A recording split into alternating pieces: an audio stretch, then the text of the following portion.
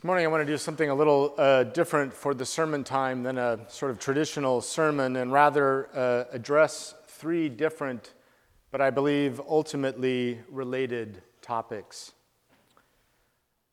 This has been a very challenging week for women who have experienced sexual assault or harassment. I say this not at all as a comment about the Supreme Court nominee, but rather about how the testimony, coverage, and comments by politicians about the alleged assault have been triggering for many women who have experienced assault, who are survivors, who feel they are being judged for not telling their story at a time that was expedient for politicians. So it's been a challenging time for many women, and I think these issues are more widespread than many of us know or acknowledge. So first, I just want to say that if this is something you or someone you are close to is struggling with or hurting over, our clergy team is here for you, and this community is here for you, and reach out to us, to me, to Ginger, or other of our clergy, and we're happy to meet with you and pray with you. Also a reminder that every Sunday during Eucharist, we offer healing prayers over in the chapel and commend that to you.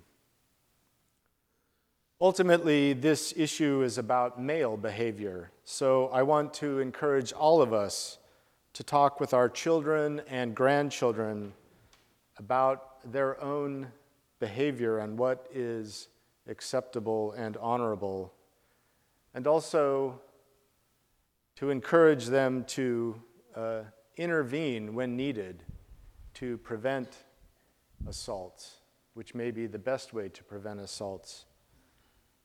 And I also want to encourage all of us who are men to engage in dialogue and conversation about a culture of masculinity that honors women as fully created in the image of God, as we are.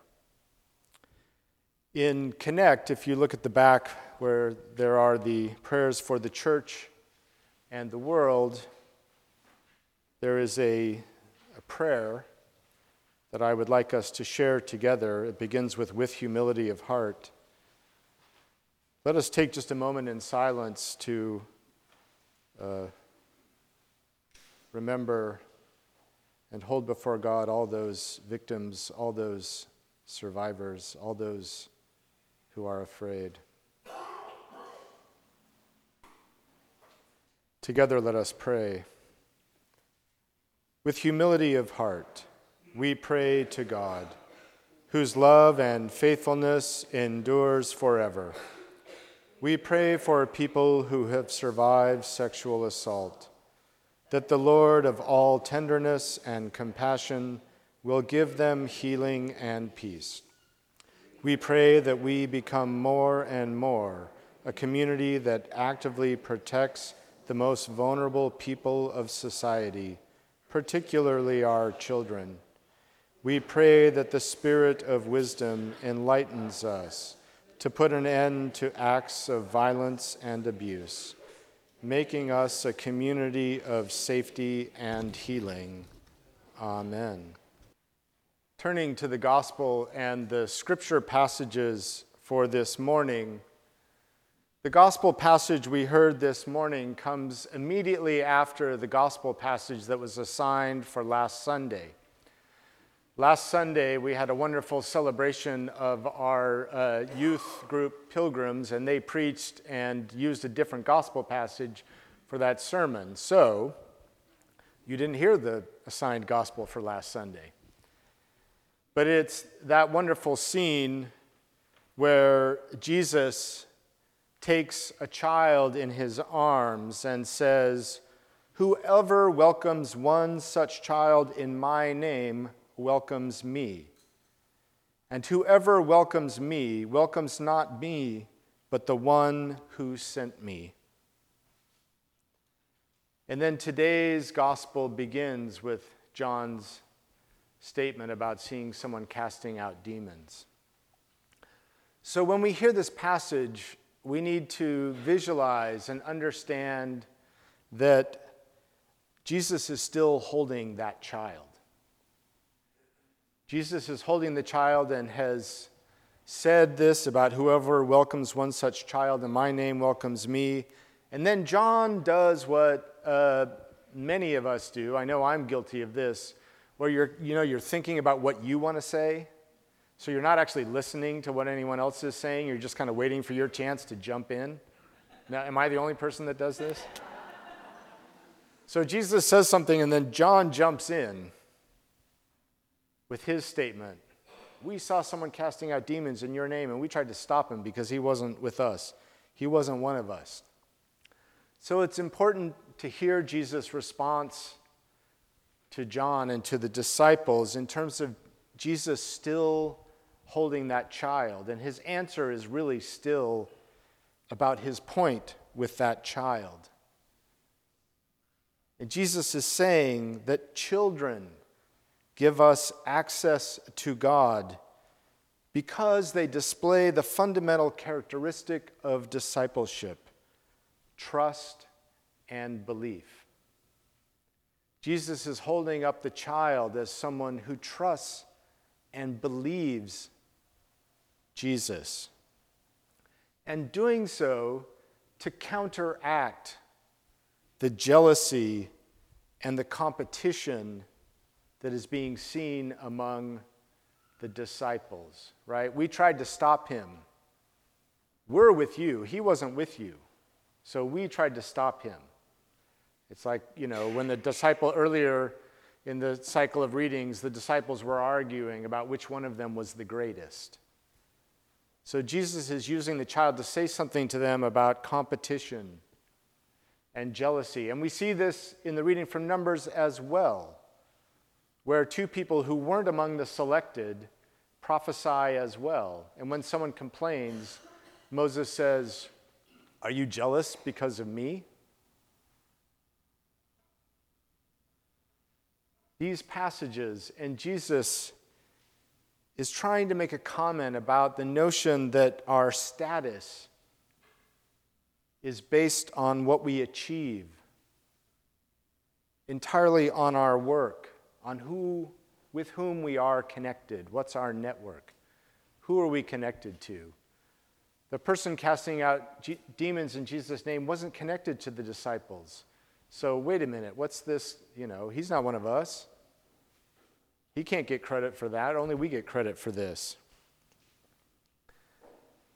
And in this passage, Jesus is refuting that notion that our status is derived from our work only.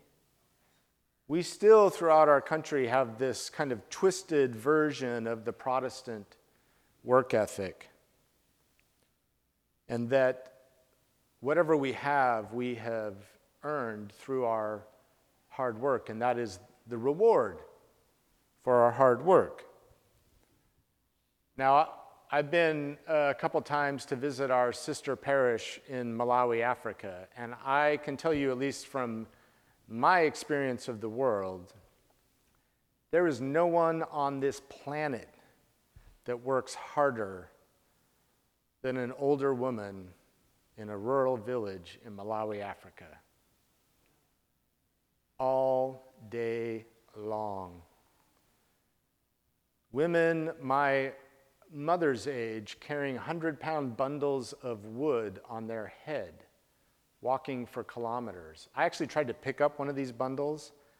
I couldn't even pick it up. And they're walking around with it on their head. As someone said, if prosperity is the natural result of hard work, then every woman in Africa should be a multi-millionaire. So Jesus is challenging our notion that prosperity or achievement or status is based solely on who we're connected to, what work we do, what we achieve in connection to Jesus or God or whatever status we're chasing after. So Jesus uses that child, right? When he says, that's why he says, if you put a stumbling block in front of one of the least of these, he's talking about the child he's holding. And what are the stumbling blocks? He's saying to the disciples that you're chasing after power. Your competition, your jealousy is a stumbling block to this child who is, on one hand, being held up as modeling the trust and faith that we should all have, but on the other hand, is the most vulnerable and powerless person in that entire scene.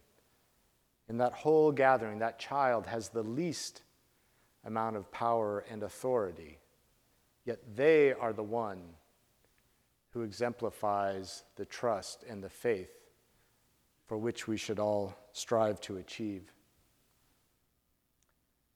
There is a unified message in the readings, which is that God's Spirit is to be shared by the many, not the few.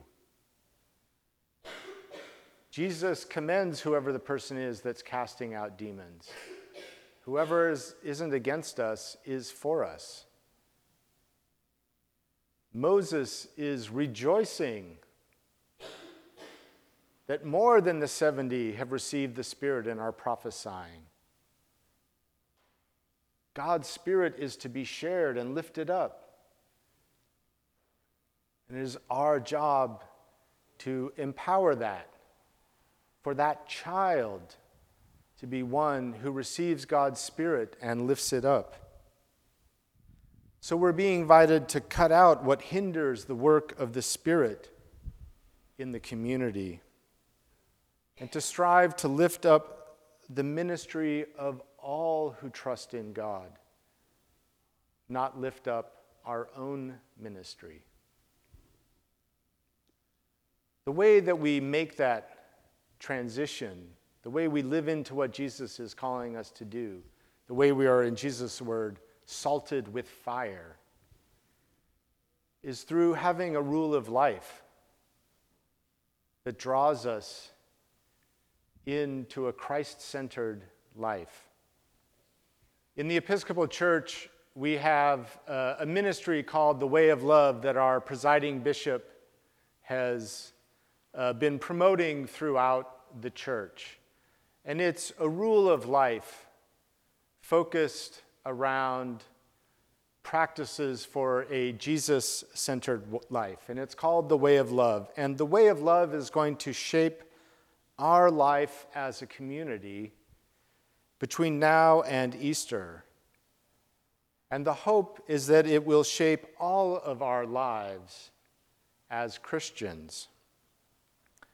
And from now through Easter, we will be engaging in this way of love. There are 7 practices, kind of like 7 days, and 7's a big biblical number, right? 7 practices in the way of love. To turn, to pause, listen, and choose to follow Jesus.